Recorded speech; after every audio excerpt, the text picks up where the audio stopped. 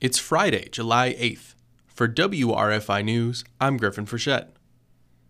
The June 28th gubernatorial primary saw a steep decline in voter turnout for Tompkins County.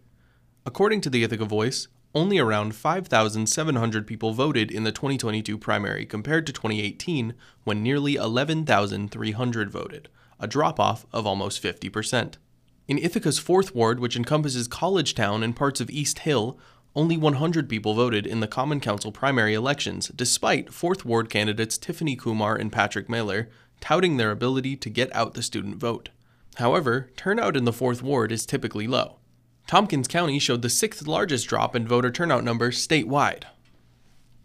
On Wednesday, Ithaca's Common Council passed an ordinance declaring Ithaca a sanctuary city for abortion and reproductive rights.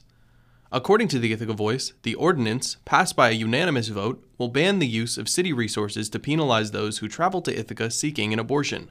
This includes any cooperation with outside jurisdictions on punishment or detention.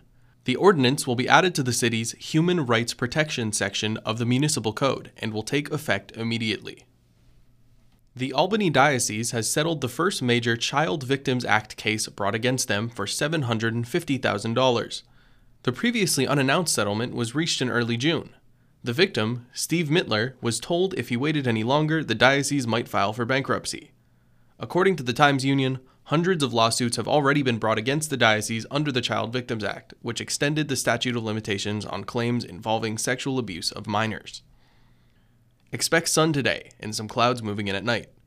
Temperatures should see a high of 83 during the day and a low of 59 at night. This is WRFI News. You can listen to this and all of our news content wherever you get your podcasts.